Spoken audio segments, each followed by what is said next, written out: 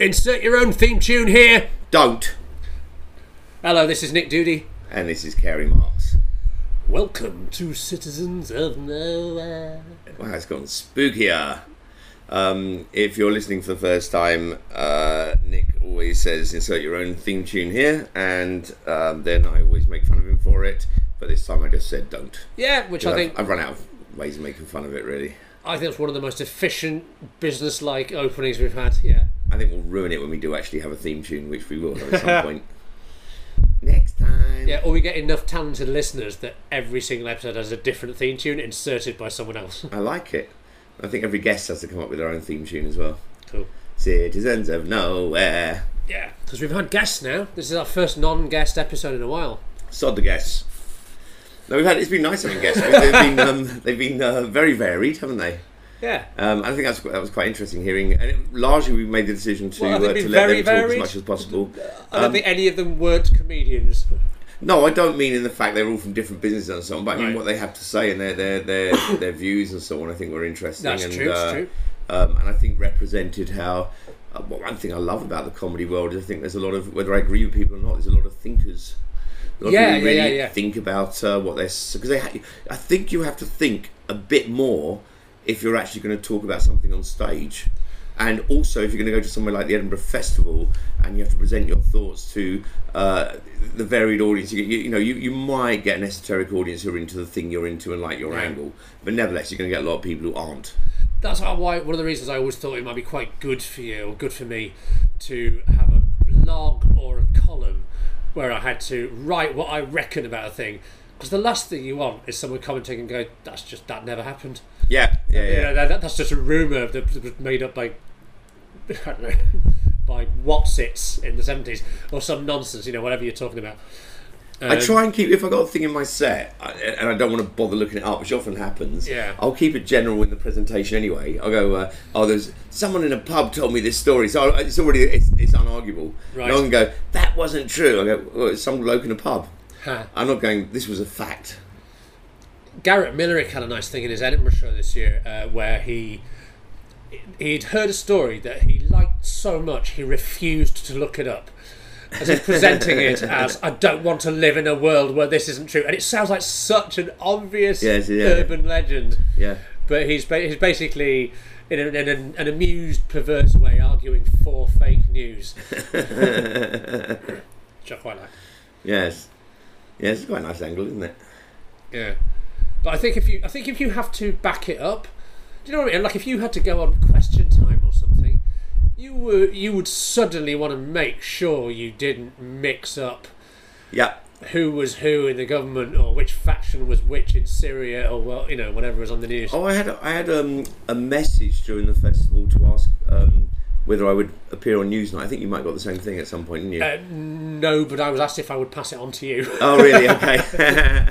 About the Corbyn anti-Semitism and stuff, and suddenly it occurred to me, it's like in a few hours I've got my show first. It's just a news item that had just come out, and it's so different to commenting on say a podcast or something, because I'm suddenly aware I don't want to talk to millions of people and state that without watching the thing and without knowing some history to it and so on. I want to get all my facts right. Well, do you remember? But you know what? Sorry, before we say, I just got to realise though, that's something I always thought you get called on, but now I'm realising people stick to their facts. They come up with a fact, and this is what I'm seeing all the time now. People just come up with a fact that's clearly wrong, and this is going on all over the place, all over social media. They stick on their fact, and then people who agree with them back them up, and actually, you don't need to get the facts correct anymore. No, I'd say increasingly you don't, because your tribe will defend. I know he said 1 million people died in the Holocaust, but he just wanted to focus on that million. He's not saying another 5 did. There's such a thing as a relevant million. Yeah. Just what are you saying? 1 million people didn't die, and suddenly people close ranks behind their tribe. And I was put in mind of what Aisha Hazarika said when she was our guest about how much they want a confrontational format when they bring you on something like Newsnight. Because do you remember I did Newsnight? Yeah. Years ago, I was brought on because Robin Ince couldn't do it, and they just wanted they wanted a comedian, someone who's a professional comedian, to talk about what was then called Saxgate, which was the Jonathan Ross, Russell Brand radio crank phone call to Andrew Sachs. And they had me on, and a bloke who essentially wants to close down the BBC. And what's funny is I later then went on a radio show, and they went, "Oh, we've got another caller," and it was the same bloke. I think that's also what's going on a lot. I think there's probably if we actually sort of cross-check them all, we'd find that there's quite a small number of trolls who are doing a hell of a lot of talking. Well, no, he'd been invited. He wasn't trolling. They just no. But I mean, with all the change, I think we're hearing that there's a few voices that get on everything. But at that point, I started thinking: is this like the bizarro Nick Doody? This is the opposite of me that has to be on whenever I'm on the BBC. But then this is how little they give a shit. About a month later, Jonathan Ross was up for some, and I'd been on sort of essentially defending it as it's a thing that was quite funny and basically isn't worthy of being discussed at the level of government. The Prime Minister shouldn't be talking about Russell Brand, and we shouldn't be closing down the BBC or ending the licence fee over a thing like this, right? Yeah. That was roughly my position. And then they called me, and this guy who I think had me on an earlier show, "Hi there, is that Nick? Good. Jonathan Ross he's up for getting a BAFTA, and we wondered, would you come on the show and attack him?" And I'm thinking, that's the opposite position to the one I had to take. That's how little they give a shit. They go, "Here's the list." Just mould you into whatever they need. Exactly. Can you wear this monster face and just come out and growl? Yeah, it's strange, isn't it? How did you find Edinburgh overall this year? I found it slightly challenging from the point of view of the room I was in. I got a lovely sort of 4-star review that spent half the review going on about how unplayable my room was and how brave I was for doing a show in it. It was cavernous, wasn't it, your room? Yeah, it was. And do you know what? Because I've just with a balcony as well that you didn't need as well. Just add to the echo in there. I very much didn't need it. Yeah. But no one needs it. I've just started the tour with Dave Gorman, so I'm using the same keyboard to play on. Right. And singing two of the same songs, and I don't normally do songs anyway, it's a bit weird for me. But now, having a tour manager who's used to touring with bands and musicians and gives a shit about how things sound, and having professional sound technicians, I suddenly realised my keyboard's amazing. Yeah. Wow, I can kind of hold a tune. just like how I sound properly. It's unfair, isn't it, that Edinburgh doesn't represent the best of it? Actually, we're always having to fold and alter what we do to fit a room, to fit noise next door, to fit something else going on in the heat of a room. The factors of Edinburgh, and also the way the room feels and changes every night depending on how many you have. With small audiences, we're kind of slave to them. They have a bit more control over atmosphere than a large audience would do. Yeah. Right. So I've been doing some of the material for the show, which I never tried out in stand-up. I've been doing it at the Comedy Store over the last couple of days, and realised it's much stronger than I thought it was for doing with small audiences. That is also what I've found. Right, okay. Isn't it great, that? It's disappointing because you want it to be the other way around. You want to go, well, it works quite well on the circuit, but then when you do it in your hour show, it should be far more effective and solid. But in actual fact, because the audience changes, one night you've got a tiny crowd, a Tuesday crowd, a Monday crowd. Some nights in Edinburgh, every comedian's complaining that the audience was flat tonight. You know, you get this, and you go, everyone's coming out going, I don't know what happened tonight. And it seems to be on the same days as well. Yeah, and then and you think you'll get home and just find it's been drizzling since noon, and someone everyone liked has died. Yeah. And often someone will say to you after the festival, "Oh, I saw your show up at Edinburgh," and you don't know what to take from that because, like, if you've only done one show and someone says that was great, and you think actually it wasn't that good tonight, you know, then you know that they're, or you think they're exaggerating, or they didn't, or maybe they thought it was great, but you know it wasn't in your heart, right? Or the other times people would say, I thought it was good, and so on. It was quite good, or I enjoyed it, and you think, no, you just watched that show. I've just come out of there. I know that was a really good reaction tonight. It's solid, and you're undermining how well it went. When they say it about, say, saw one night at the festival, I've got no idea. They might have seen one of the ones that was a bit shit, but we got through it, or one of the ones which was storming, cheers on everything and lots of applauses. That's funny. That's the thing we don't get the rest of the year.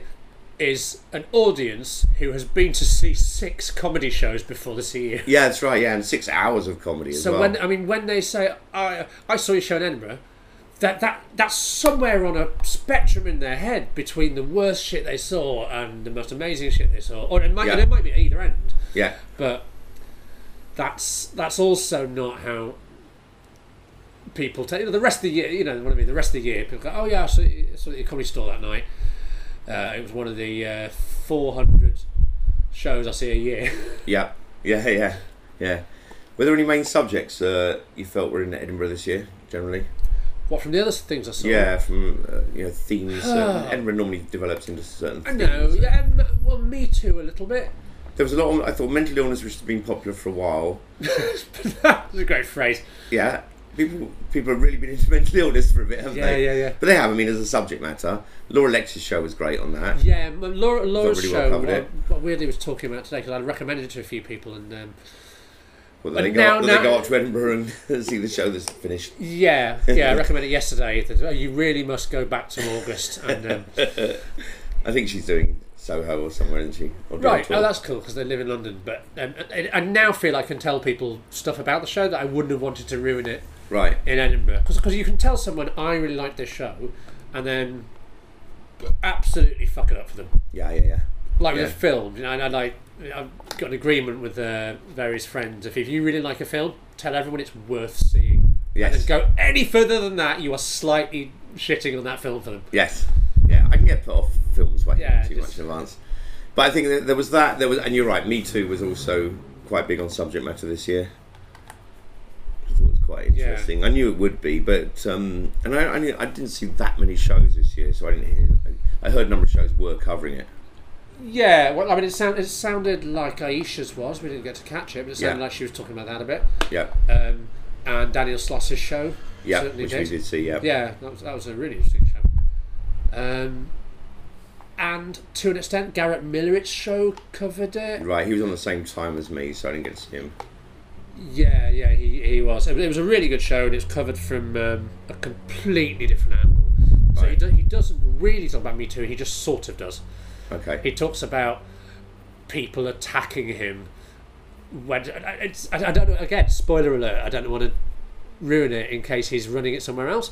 But something really awful has happened to him, and he's just having a cigarette by a bin. Oh crying. yeah, I've heard this piece. Yeah. And somebody tries to talk to him about feminism in some slightly inaccurate way, or whatever it is, and he sort of goes, "Well, I'm not sure if that's the only way to look at it, but I just really would rather not talk about it." And they go, "Oh, I'm sorry. Would the man not care to talk about it?"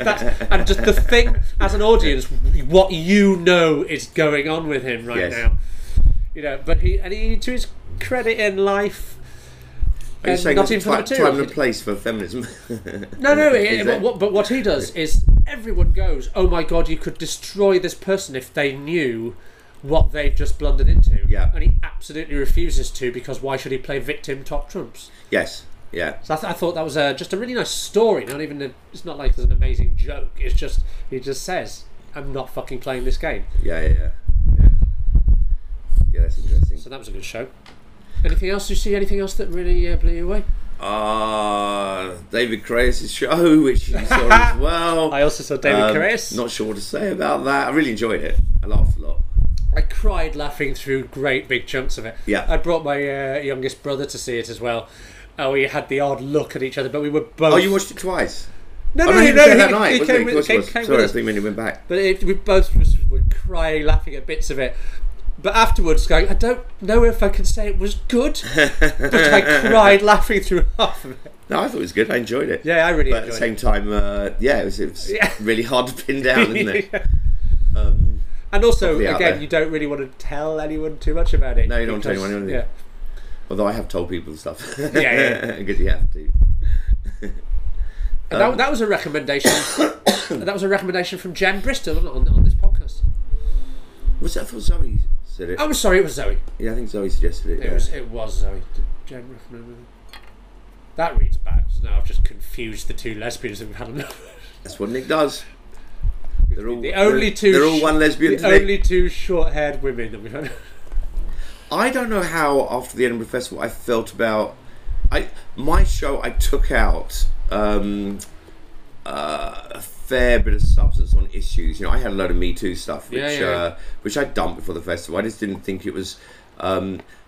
First of all, I didn't think it was worth it, and secondly, I feel that I can't get away from being a white male saying stuff in some people's eyes, no matter what I do. That's interesting. And I either have to commit to that. I either have to commit to that and go, fuck it, I don't care what you think, which I don't, but I do. Right. I had a bit that I also dropped. Two bits actually. One was about having quit drinking, and the other was about. It wasn't just about Me Too. It was about Louis C.K., but also about Roseanne Barr, right? And how because a lot of the show is about me being quite low in disgust. Yeah. I'm not easy to disgust, as we've discussed. But that slightly means that things aren't contaminated in my head so much. You're saying that Roseanne Barr doesn't disgust you? She doesn't disgust me. Racism is a terrible thing, but it doesn't mean. And this was my argument. My quote-unquote argument in the show was Louis C.K. did a terrible thing, Roseanne Barr did a terrible thing. All of their work is, still up for grabs for me as to whether it's great or awful. I still really like most of Louis C.K.'s stand-up, and I really like a lot of Roseanne Barr's sitcom. And then not the fact that I now know one's a flasher and one's a racist doesn't have any impact for me on whether I can enjoy those things. But I know it does for other people, and then I got into a thing about how by the way, I don't know what, to me that's just like wonderfully honest, and that's how I feel as well. It's like I feel like I'm supposed to be disgusted by things because it will make other people more comfortable. And why can't I just be honest and say Louis C.K. doing a gig doesn't disgust me, or it doesn't make me feel angry? And people go, well, it's because you're not understanding this, you're not understanding that. It's actually, well, I'm listening to you, I'm hearing you, and you're free to make your arguments. But no, I don't think that is the same thing. And no matter what you're saying, if this is how I feel right now, I should be able to say it. And how I feel is not disgusted. That's just a fact. Yes, and it's not because you don't get it. It's because you and the person you're talking to are not wired the same. Yeah. That's the thing. I do get. Like, since I saw the Jimmy Savile documentary, right? I understand why they do not show Jimmy Savile old Top of the Pops now. It's because there are people whose lives were fucking devastated by that man who might be watching TV. Right? I don't think the Louis C.K. thing's in the same... You don't think it is? Ballpark, right? You don't know it isn't? Of course I know it's not. And also, Roseanne Barr being a racist in real life. Yeah. But she's not... She didn't tie someone to a post and whip them. And she didn't own slaves who now have to watch her TV show. This isn't forgiving their behaviour. No. It's still going, how far does that behaviour go and what level of punishment and so on. But also, watching... Woody Allen, even if he was guilty of everything accused, it still doesn't affect whether I think the joke's funny and whether I think his performance which is dubious. Well, I mean, that's the thing. Michael Jackson as well. I think he's a musical genius, and I don't think that changes based on any other behaviour. No, it doesn't. I think weirdly, Michael Jackson has the thing of being so good at music that people sort of overlook the kid thing. A little bit. Is that genius? Because right, Kathy Griffin, amongst loads of other people, had a big Twitter outburst this week when it turned out Louis C.K. had come back and done a gig. Like not a Netflix special. He's not produced a new series of his sitcom. He came back and did a drop-in spot at the Comedy Cellar in New York. Reportedly got a standing ovation. I haven't seen any footage. I don't know if any exists. I don't know what he talked about. I heard it was general. I don't know what the subjects were. I don't think he was talking about the Me Too or about the accusations. About his own stuff. I think he just came on and talked about table lamps or whatever it was. And a lot of people going, well, it's not been long enough. This is a disgrace. But Kathy, which you can argue, but Kathy Griffin, in particular, was saying, it just disgusts me that look, it's the men's club, specifically the white men's club. And I was reading this going, it's not that. It's that he was the best comedian in the world. People are gonna want to hear what the best comedian in the world has to say about something really kind of quickly, even when he's the perpetrator of the issue.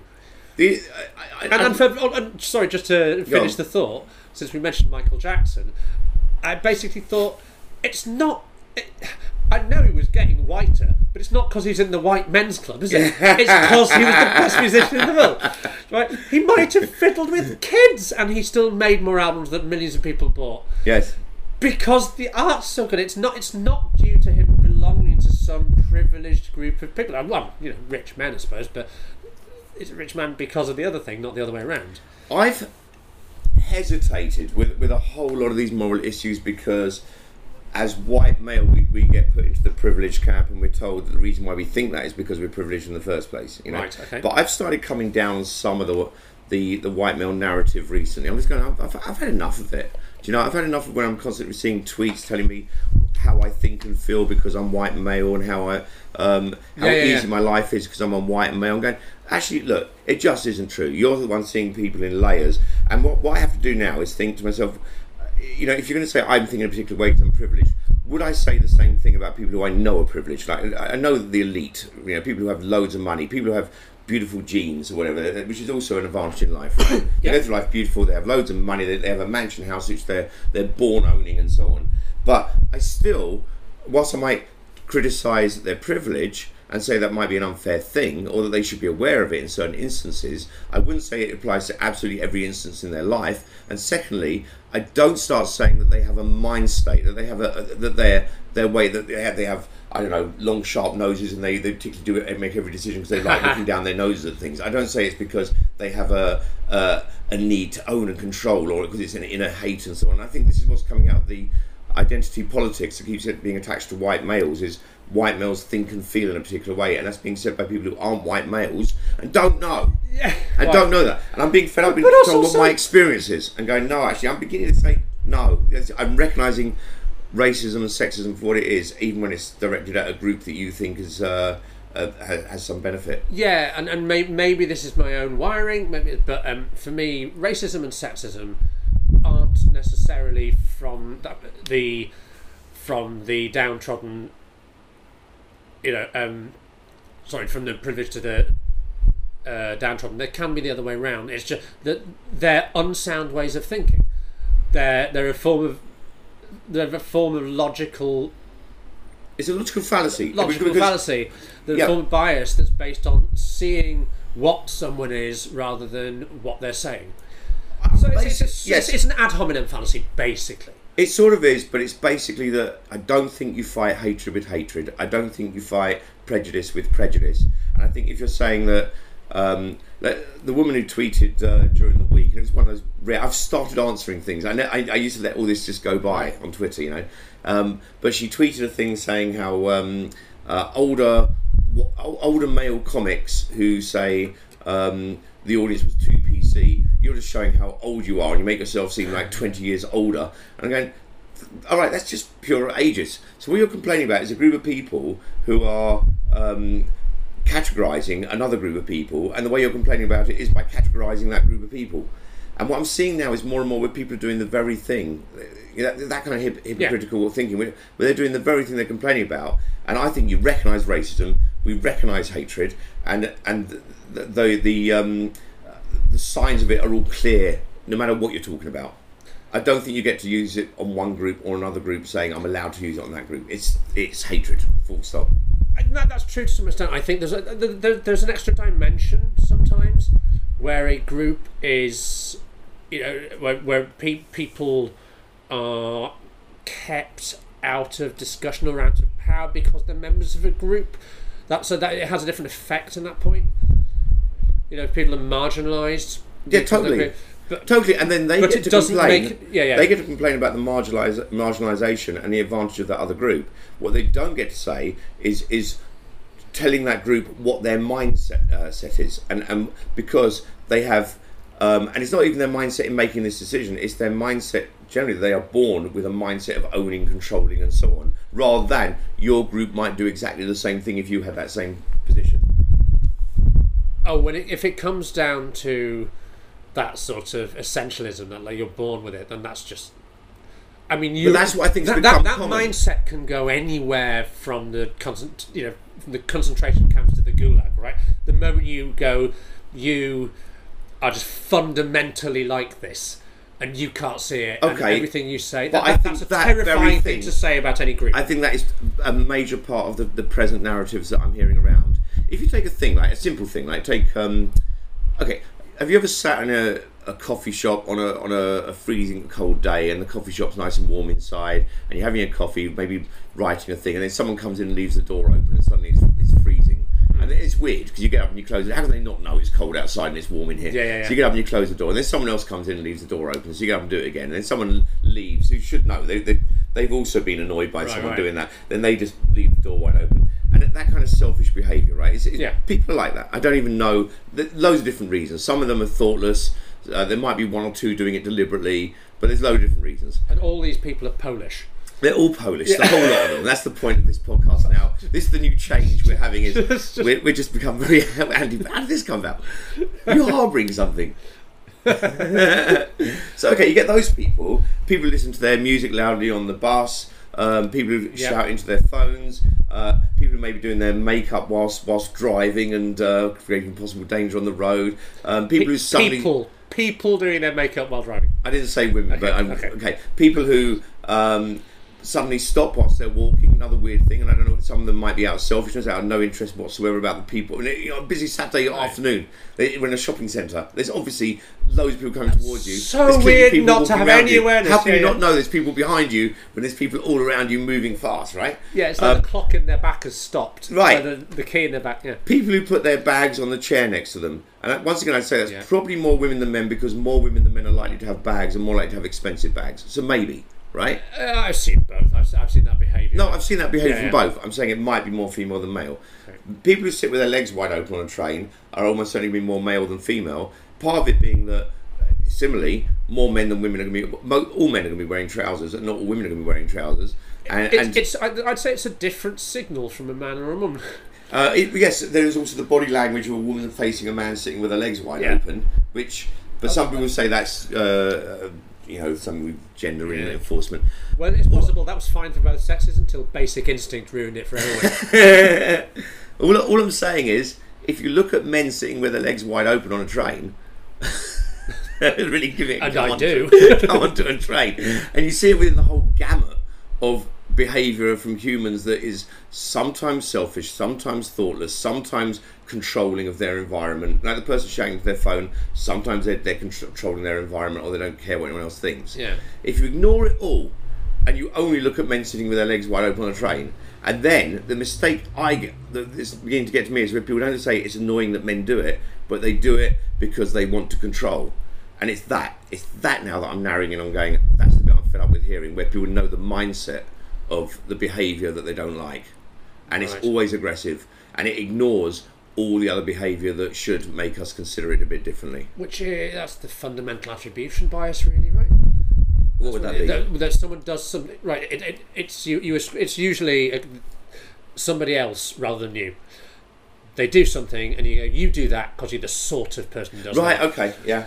But about yourself, you just cut yourself slack every time. You go, no, just my legs are apart because my balls are really itchy, or I didn't cut you up in traffic because I'm not that sort of driver. Yes. It's just I'm in a real hurry. Yeah. But no one else is just in a real hurry, or the person who kicks the vending machine, they're an angry type of person. They just haven't just had a shit day. Yes.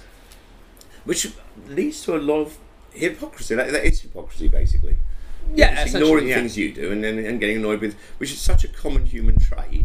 And there was Asia, I've forgotten her name now, the one of the women who started or was primal, I think, in the start of the Me Too movement. Asia Argento? Is it Argento, I think?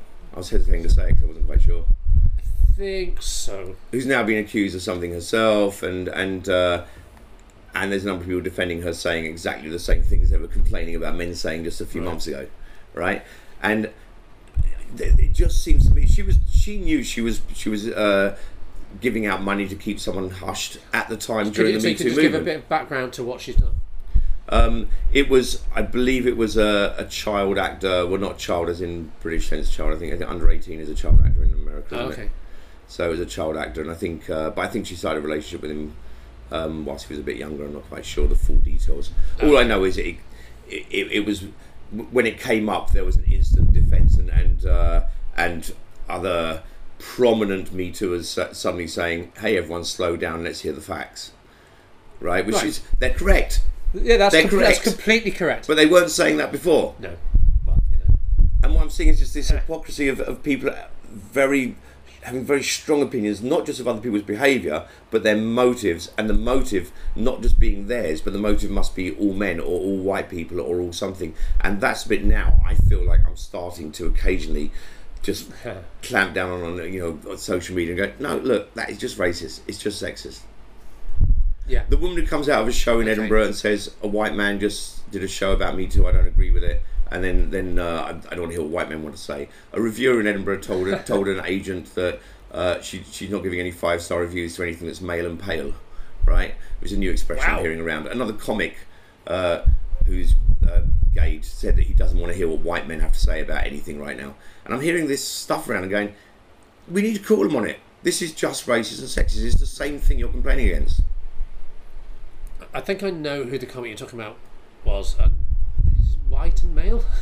He is, yeah. So they can I think Gay puts him in a different character. He's a nice guy as well. He's a good lad. He's not someone I I've got anything like personal against. But I think he's part of a way of thinking that I've accepted for ages and gone, yeah, okay, white males doing really well. You're allowed to say things about white males, but now I'm beginning to say, actually, no, prejudice is prejudice. Full stop.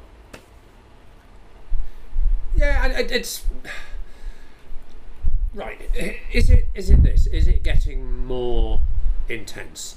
Is it that now... I think it's become totally accepted to say certain types of things that it is clearly doing the thing you're complaining about. But because you're able to see people by whole groups of being more successful than you, you're allowed to criticise the group. But what I'm not talking about is the criticism itself of the behaviour. I'm talking about adding the psychology to it of why they are like that. And it might be that the people in the lifeboats are being selfish, not letting other people into the lifeboat. But if it then turns out that you then get into a lifeboat and behave in exactly the same way, what I mean is, whilst you're not in the lifeboat, you're free to say that they have a psychology that makes them behave like that because you're not in that position. That is interesting. Yeah, I'm wondering whether I should bring up this thing I discovered this week, the white man effect. Oh, yeah, talk about it. Yeah. I came across this in a really interesting way. I hadn't really looked at Twitter properly for a little while. I thought, it's past Edinburgh. I'll look at Twitter, see what it's like. And came across a tweet from Caroline Criado Perez, who was saying, have a look at this. Next time you, a white man, tell a woman that she's got nothing to worry about, or that she's worrying about nothing, fuck off because of this. Something like that. I'm paraphrasing. There was definitely fuck off because of this study. And I thought, I kind of had to look at this. Well, this wasn't a study. This was a screenshot of a page. A photograph of a page in a book that she was reading, and the book quoted a study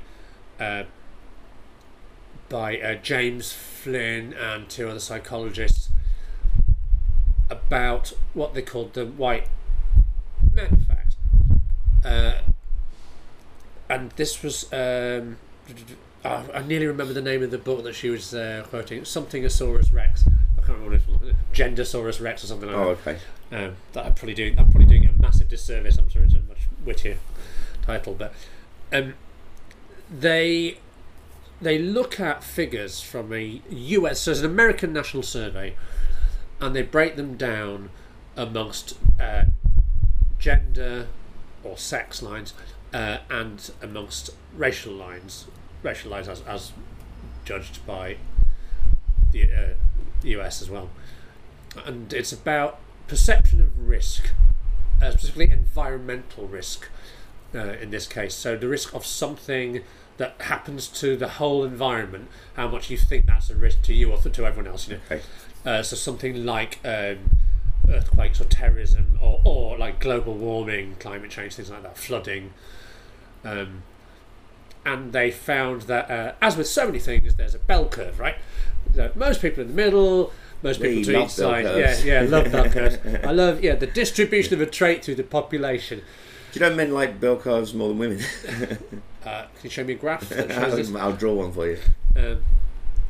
And it's remarkable when you look at it when it's broken down amongst sex and age, because if you choose to look at it, and you look at black man, white man, black women, white women, Mexican men, Mexican women, and so forth, you find that there's a bunch of overlapping bell curves, right, and then one that doesn't overlap with any of the others, and it's white men. Like, white men are sitting in a completely different part of the graph, and they reckon everything's fine compared with all the other curves, right? So white men have a much lower instance, a much lower estimation of how risky these things are. Okay. And so Carolina Criado Perez is quoting someone else who's quoting this, and she says, "Listen, fuck off. It's because you're white men here, you know." But I thought, A, that's such an interesting study, but B, what do you mean fuck off? What if white men are right and everyone else thinks things are too risky? Yeah. Who objectively knows how much risk there actually is with the thing in question? Right, yeah. I'm just saying. But some people might have, if it had been put the other way, of people who have, I know, too much fear, then that you get the same statistic when you people who are more afraid than others, rather than people who are. You would about these facts aren't assessing risk. And there are other interesting ones actually, but I meant that tongue in cheek, right? Just if we assume, if it's sort of wisdom of crowds way, we assume it's still fair until you objectively know how much risk there actually is. Yes, if there's some way of someone telling what the real risk is. Yeah, but it's like we discussed this assessment. Who decides how disgusted you should actually be? True, but the point kind of is risk to whom, right? And risk of what? Yeah, and because it's so specific, the authors of the original study reckon that this is very likely due to social reasons rather than genetic reasons. Like, why would specifically white men and no other group in of any other race and no other group of men have this really low estimation of risk? And all right, one of the things that they thought might be the case was that what you're really looking at is risk to your group, because that is an effect that we know. That's a psychological effect. We know people, when they're judging how risky something is to society or whatever, what they really mean is how risky is it to how I see my group in society. There are other studies that show that. But what's really interesting, once you start looking into this, is how people have gone, this is an amazing study, let's look closer at the figures. Because it's a big meta-study of people who've been asked loads of things.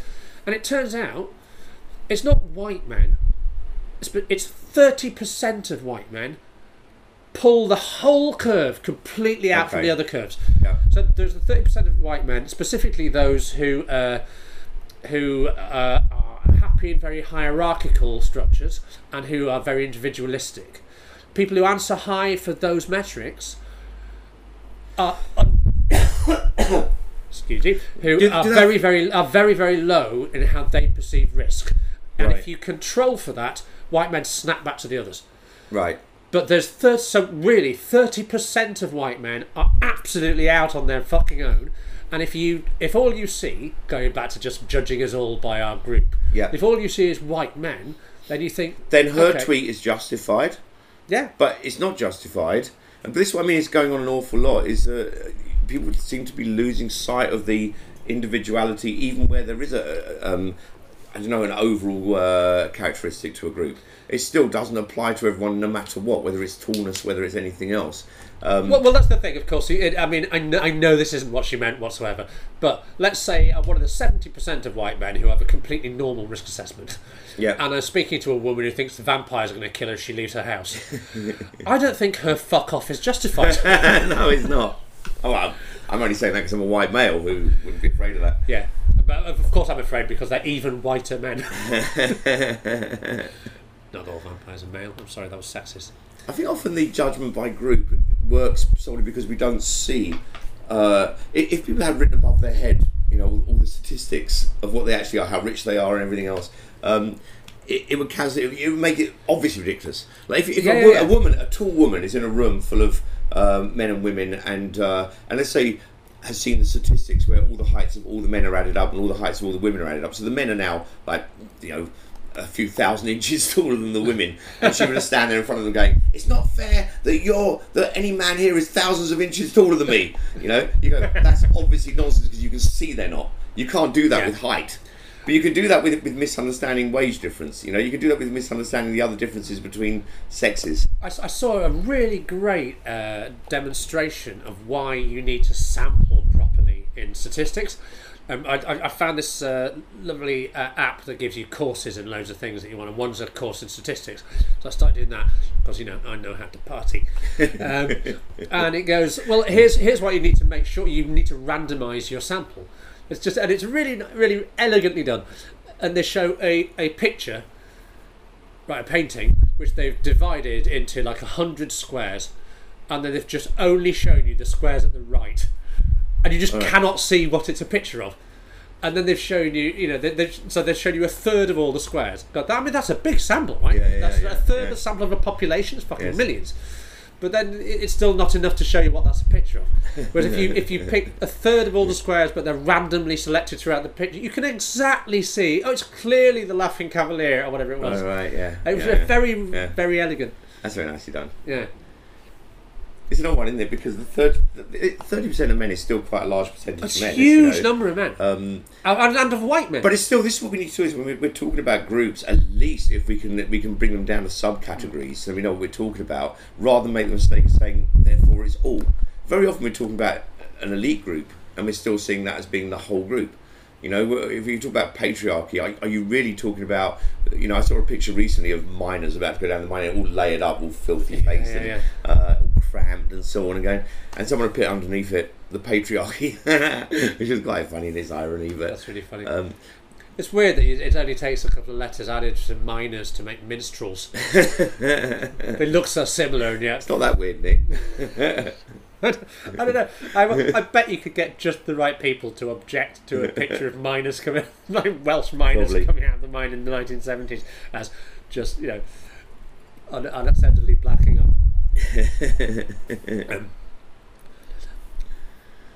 It does seem, doesn't it, like that there's 30% of white men in America who have this weirdly low perception of risk. Yeah. So low that if you even look at all the white men, the average is pulled completely out of the other curves. Also, we don't know whether there's other things mixed into that, including bravado. You know, some people might convince themselves they're not as afraid of something, or, you know, and that might be a male trait as well. They might, but that wouldn't explain the racial element. To me, unless you think there's something, unless you think there's a, it might do. That might be cultural as well. I mean, just as an extra factor. It might be cultural, and I kind of take their point that it's so specific. It looks like it would have to be. Also, it might be cultural American rather than just white male. You might get a different result doing it over here because don't forget, in America there's very much that kind of cowboy male attitude as well. Oh yeah. Particularly in parts, and you know, not admit or show weakness or failure. Yes, and I think it is worth, if you're going to say this is a sociological effect, you need slightly. I don't mean to be mean to Caroline Criana Perez, but if you are doing that, don't say fuck off to your largely British followers. Yeah. Because you know, if you say it's sociological, this is a different society. Yes. You know, I'm sure that there's all the same stuff about guns, but it just doesn't apply here. Do you know what I find all these studies interesting? All I'm objecting to is the uninformed conclusions people take from them that fit their tribal mentality, and that's where we originally started with this podcast, is going, just don't feel a part of this, don't feel a part. I don't think that all women are a thing, I don't think that all black people are a thing, I don't think they all have a mindset. Well, and also I don't really want to just like go yes but to someone putting a feminist point of view, even if she's putting it in kind of a rude and loathsome way. It's more that is a fascinating study, and we shall look at it, but not necessarily look at it only so that it backs up the conclusions we came to the table with. Yes, yeah. That's sort of the problem for me.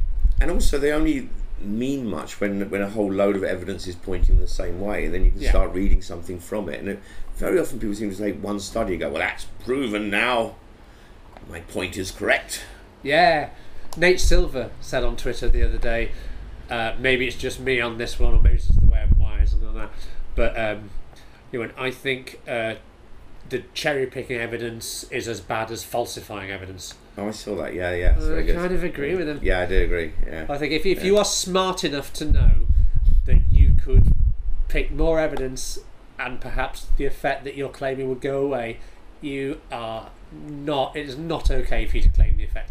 There was a study done a while ago by some gender studies group, and it was showing that men's magazines have the same phrases as used by rapists, right? So they took, I don't know what the phrases were, I can't remember the full study, but at the time it was being retweeted loads. This is really frightening. Men using the same sentences that rapists use, but actually a lot of them some of them were being used in the magazine. Some went through it eventually, went to show how cherry-picked it was, because some of those sentences were being used in an ironic way anyway. Some of them were part of stories. Okay. Some of them were just things that generally you'd say during sex that both people could say. Someone put up another one recently, which was really quite lovely, showing how it had bank robbers say, "Get on the floor." Bank robbers say, "Put your hands up." And so do DJs. yoga instructors. Yeah.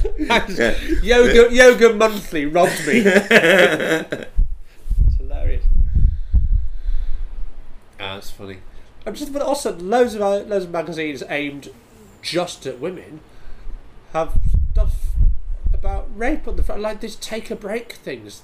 Why is there? There is an abuse story in big letters on the front. Is there all the time? Right. Just fucking weird. This is very funny. This is Dave Gorman told me a particular one. We found. I realise it's the second time you've mentioned Dave Gorman in one podcast now. This is going to happen a lot, right? We start being on tour, and suddenly there's like one human being that you see for like many hours a day. By the way, Nick's touring with Dave Gorman. Yeah. Nick's a friend of Dave Gorman. This is from the last tour. We're in a. Nick has toured with Dave Gorman before. Nick is always touring with Dave Gorman. Nick and Dave Gorman in a tree. I'm not telling you now. It was take a break. It was some horrific thing about I was raped by my granddad dressed as Santa or something, and it's like Christmas special. It's just all the stories. You've got to theme these stories. Yeah. But this stuff's just full of horrific shit at the front. And we need a Christmas rape story for this edition. Dave told me he's seen one once, one of these stories, and the story was. He dumped me and left me, and I have no arms and no legs. And the magazine was called Pick Me Up.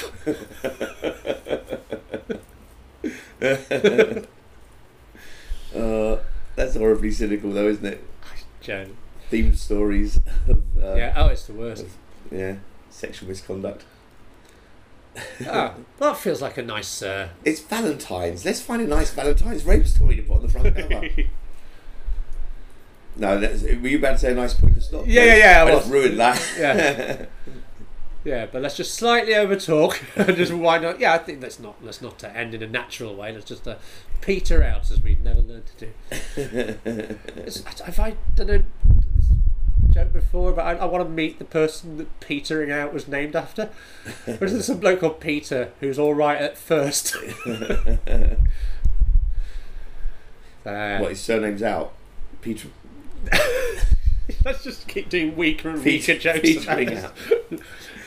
What's your name? Peter. What was it? Peter. I wonder how many times we keep this one going until the end. It's just called Peter. He's moving away from you. Right. So how long are you touring for now? Till February. Yeah, that's nice. Yeah, that's a nice one. Who are you touring with? I can't remember now. I'm always on first, so I never get to see. Let's go home. Fuck them. I don't busy myself with that sort of detail. So let's wind up. Anyway, we're back. We're back out on the festival. And if you have any suggestions for guests, we're going to get occasional guests on from now on. Yeah, I think so. And in particular, if there's anyone that you think we should, or that you would love us to, interview, please do let us know. Or you can enter be a guest on our podcast competition. Oh, we should absolutely do that. Yeah, we should do. I'm We'll think of going what's to involved tell on the you, next occasion. we now have our own, Citizens of Nowhere pod at gmail.com. You can actually email us directly.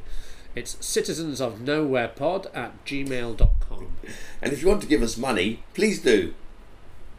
Don't people always say that on podcasts? Yeah, provided you know. Do they? I think so. You often get that bit. Yeah, they do either that. Either at the beginning they go, please, it costs a lot of money to make this podcast, please give us money. Or halfway through they start telling you about how great these mattresses are. We don't do either of those things yet. But we will be. Yeah, eventually we will yes. ask you for money to buy mattresses so we can tell you how great the mattresses are. Sponsor us with anything. Yeah. Sex products, services. So I hope you've enjoyed this. This has been Nick Doody. And Kerry Marks. See ya. Thank you, bye.